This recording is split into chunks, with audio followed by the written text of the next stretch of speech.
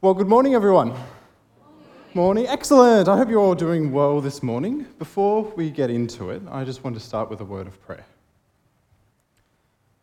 Dear Heavenly Father, we thank you that we can all be here today, that we can worship your name, we can hear your word.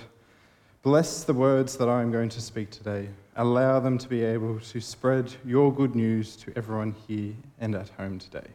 In Jesus' mighty name, we all said, Amen. Come on, got to get into it. All right, so as I like to do with all my sermons, I like to pose a question to everyone first, to start to get your brains thinking and putting yourself into gear of what we're going to be sort of looking at today. So the first question is, when was the last time you gave up something? When was the last time you purposely stopped doing something? What was it? What was that thing that you stopped doing?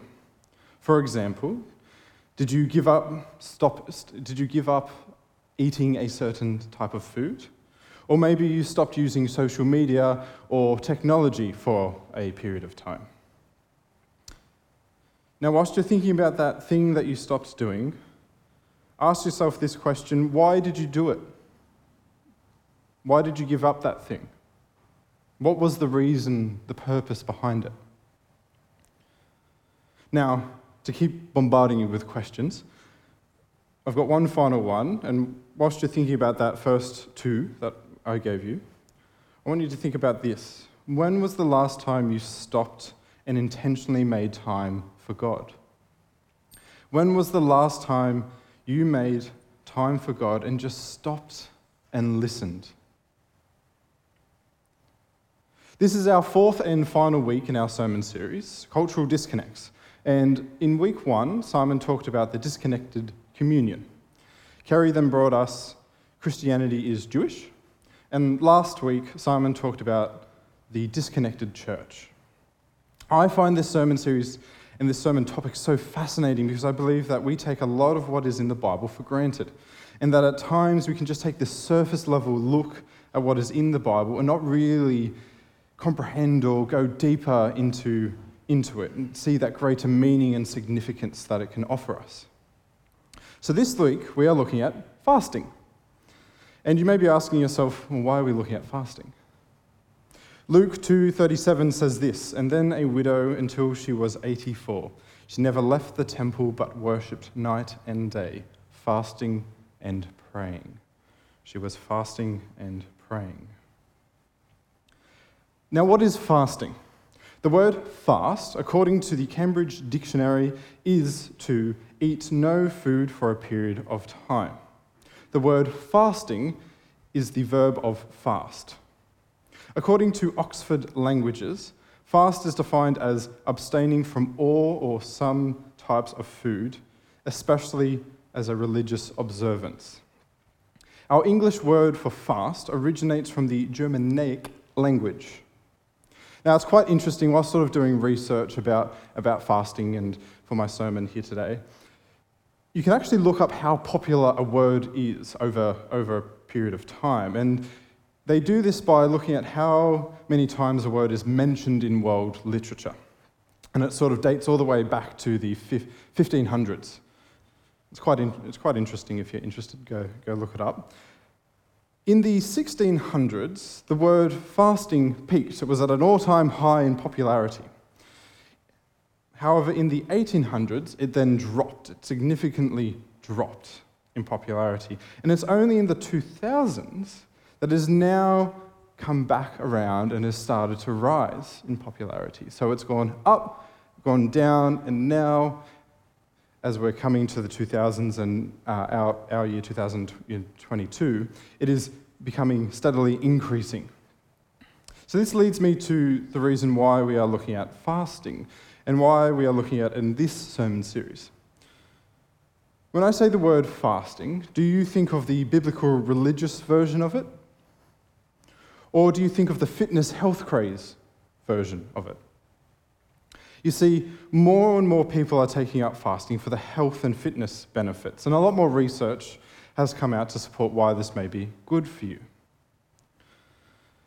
And I believe this is the reason why it's come back in popularity. Looking at the sort of the trend and the graph, I think we have lost the reason why. We've lost the biblical reason, and we are more focusing on the health fitness benefit of it. Now, when I say the words prayer and fasting, together in the Bible they appear 509 times. Now, when you read these two words and in the passages in the Bible, and you read fasting and prayer, do you take both words into consideration? Do you cognitively recognize both of those words, taking in fasting and prayer? Do you take out the actions of both fasting and prayer? Or do you just let the word fasting wash over you and focus on the word prayer? You see, there is this disconnect because I believe we've forgotten the biblical meaning of fasting and why it is done.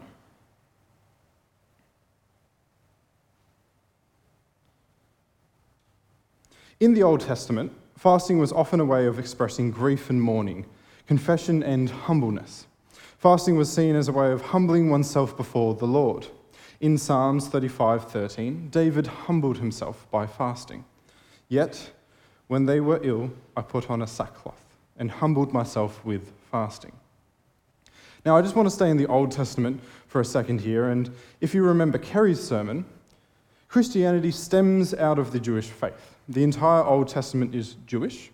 However, we as Christians believe that the Messiah is Jesus and has already come, whereas Jews are still waiting for the Messiah to come. In the book of Leviticus, found in the Old Testament, it is described that the Day of Atonement, and it describes the Day of Atonement and how to observe the feast of Yom Kippur. And hopefully I've pronounced that correctly. It's up on the screen for you. In some Bibles, they refer to this day as the fast. To briefly explain it, Yom Kippur, or the Day of Atonement, was a yearly feast instructed by God to completely cover or pay the penalties for all the sins of the people of Israel. This was a solemn time. With the 10 days leading up to the feast, the Jewish people would remorse for their sins through prayer and through fasting. Once a year, on the Day of Atonement, the Jewish high priests would offer a blood sacrifice to cover the sins of the Jewish people. They would sacrifice and slaughter a goat. However, when Jesus came and when Jesus died on the cross, he fulfilled the Day of Atonement. Hebrews chapter 8 through to 10 explains how Jesus Christ became our high priest and entered into heaven once and for all, not by the blood of a sacrificial animal, not by the blood of a goat, but by his own blood. Jesus himself was the atoning sacrifice for our sins. As believers, we accept this sacrifice of Jesus as the fulfillment of Yom Kippur and the full and final atonement of our sins. As believers of Christ, we no longer need to make a sacrifice. We no longer need to kill a goat. We no longer need to fast for 10 days. It is not mandatory for us to do this each year. However, as we see in the New Testament, we still should observe fasting from time to time in order to align ourselves with God. In the New Testament, fasting was a means to grow closer to God through meditating and focusing on Him. In Matthew 4, 1-2, Jesus went into the wilderness to fast for 40 days. It says, "Then Jesus was led by the Spirit into the wilderness to be tempted by the devil. After fasting for 40 days and 40 nights, he was hungry." And I would be hungry too. 40 days, 40 nights without food? You'd be hungry, right? You'd be hungry? Yeah, maybe even a bit hangry. And as well as that's funny, us sort of like joking around like that and making that comment, we're missing the point. See, biblical fasting is not a means to make yourself hungry. It's not a means to torture yourself. It's an attitude thing. Our lives at the moment seem to be getting quicker and quicker. And with the age of digital technology, social media, and a cultural attitude to always be busy, especially in this country, we are always busy. we hardly take the time to just stop and sit with our thoughts. When was the last time you did nothing? You actively did nothing. And that's the whole point of biblical fasting. It's to ready ourselves, our bodies and our minds, to spend time with God. The act of fasting is abstaining for a period of time from any form of physical nourishment. I'll say it again. The act of fasting is abstaining for a period of time from any form of physical nourishment. Now, you might notice I'm saying physical nourishment, not just specifically food. Anything that gives us sort of nourishment, that may be listening to music, that may be watching TV, watching something on your phone, using social media, eating, drinking, anything that's giving you sort of nourishment. Now, yes, in the Bible, fasting was specifically abstaining from food and from water for a period of time, but I believe you can fast on anything, especially because with food fasting, medically speaking, it might not be good for certain people with certain medical histories. If you do want, all our bodies are different, and if you do want to participate in a food fast, maybe just do a bit of research, see if it's best for you, because everyone will react differently, so I just want you to be all safe. The idea is fast on anything that would distract you from God. Instead of consuming that thing, you are spending intentional time with God. So instead of, in terms of a food fast, eating, let's say, a meal in the morning, fast for that period of time, and instead of sitting there being hungry, waiting for your next meal, spend that time with God. Instead of maybe using your social media at night or using technology, spend that time with God. Or even, and this is something that I do, driving to work, turn off the radio, don't listen to anything, don't listen to music, don't listen to podcasts, as boring as that may be. Shut that off and spend that time with God. Now remember that question I asked you before. When was the last time you stopped and listened to God? I feel like a lot of the time we as Christians get so caught up in our busy lives that when we pray, it is usually out of a response to something. Like praying before eating a meal, or when we're stressed and thankful for something happening, or if we're guilty of something that we've done. At times I know I just pray for things that happen in my life. It's very sort of reactionary. I'm more meaning a reactionary prayer. Like if I'm needing to go to a sort of a big stressful meeting or an interview or even getting up on stage here, I'm praying that it all goes well and all the nerves go away. And then when it does go well, you're like, thank you, Lord. It's very sort of reactionary. See, in the Bible, the people would fast and they would pray not only to ask God questions and demand Him of things, but also just to spend time listening. Again, the whole idea behind biblical fasting is spending that time with God, praying, but just listening. Not making any demands, not bombarding Him with anything, all these questions, all these requests, but just sitting there and listening. Acts 13:2 says this, "And while they were worshipping the Lord and fasting, the Holy Spirit said, 'Set apart for me Barnabas and Saul, for the work of which I have called them.'" They were worshipping and fasting. They weren't asking, demanding. They were worshipping and fasting. And what happened? The Holy Spirit said to them. Now, as well as it is good to spend this sort of listening time, it is also important not to boast about this intentional time that we're going to have with God. Jesus on the Sermon on the Mount said this in Matthew 6:16-18, "And when you fast, do not look sober as the hypocrites do, for they disfigure their faces to show others they are fasting. Truly I tell you, they have received their reward in full. But when you fast, put oil on your head and wash your face, so that it will not be obvious to others that you are fasting, but only to your Father who is unseen, and your Father who sees what is done in secret will reward you."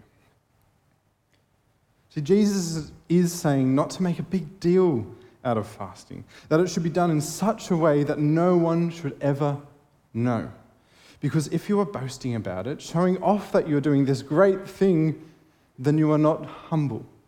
You're not able to humble yourself. You're not being able to humble yourself in front of the Lord. We should fast and we should pray when we need reformation. We should fast and pray when we need guidance and when we need something to change in our lives. We should fast in both mourning and celebration, but ultimately we should fast and pray in service to God. Like I said before, fasting is an attitude switch. It's a behavioral change so that we can spend time just praying and listening to God. Fasting is letting go of the visible in order to get in touch with the invisible. I say it again, fasting is letting go of the visible in order to get in touch with the invisible. Acts 13:3 says this, so after they had fasted and prayed, they placed their hands on them and sent them off. Luke 2:37 says this, and then was a widow until she was 84. She never left the temple but worshipped day and night, fasting and praying. Worshipping day and night, fasting and praying. So as I wrap up my sermon today, I want to leave you with a question. What is it that you need to fast and pray about? What is it that you need to fast and pray about? What is it that you are going to spend that intentional time with God? And after you spend that time just listening to God, listening, not asking these questions, not bombarding, but just listening. What are you going to do about it? What are you going to fast and pray about? And what are you going to do about it? Let me just end in prayer. Dear Heavenly Father, I thank you again that we can all be here today, both online and in person. I thank you that we can hear your word and gain a deeper understanding from it. Lord, help us to stop and just listen to you. Give us the ears to hear, give us the understanding and guidance so that we can fulfill your will on this earth.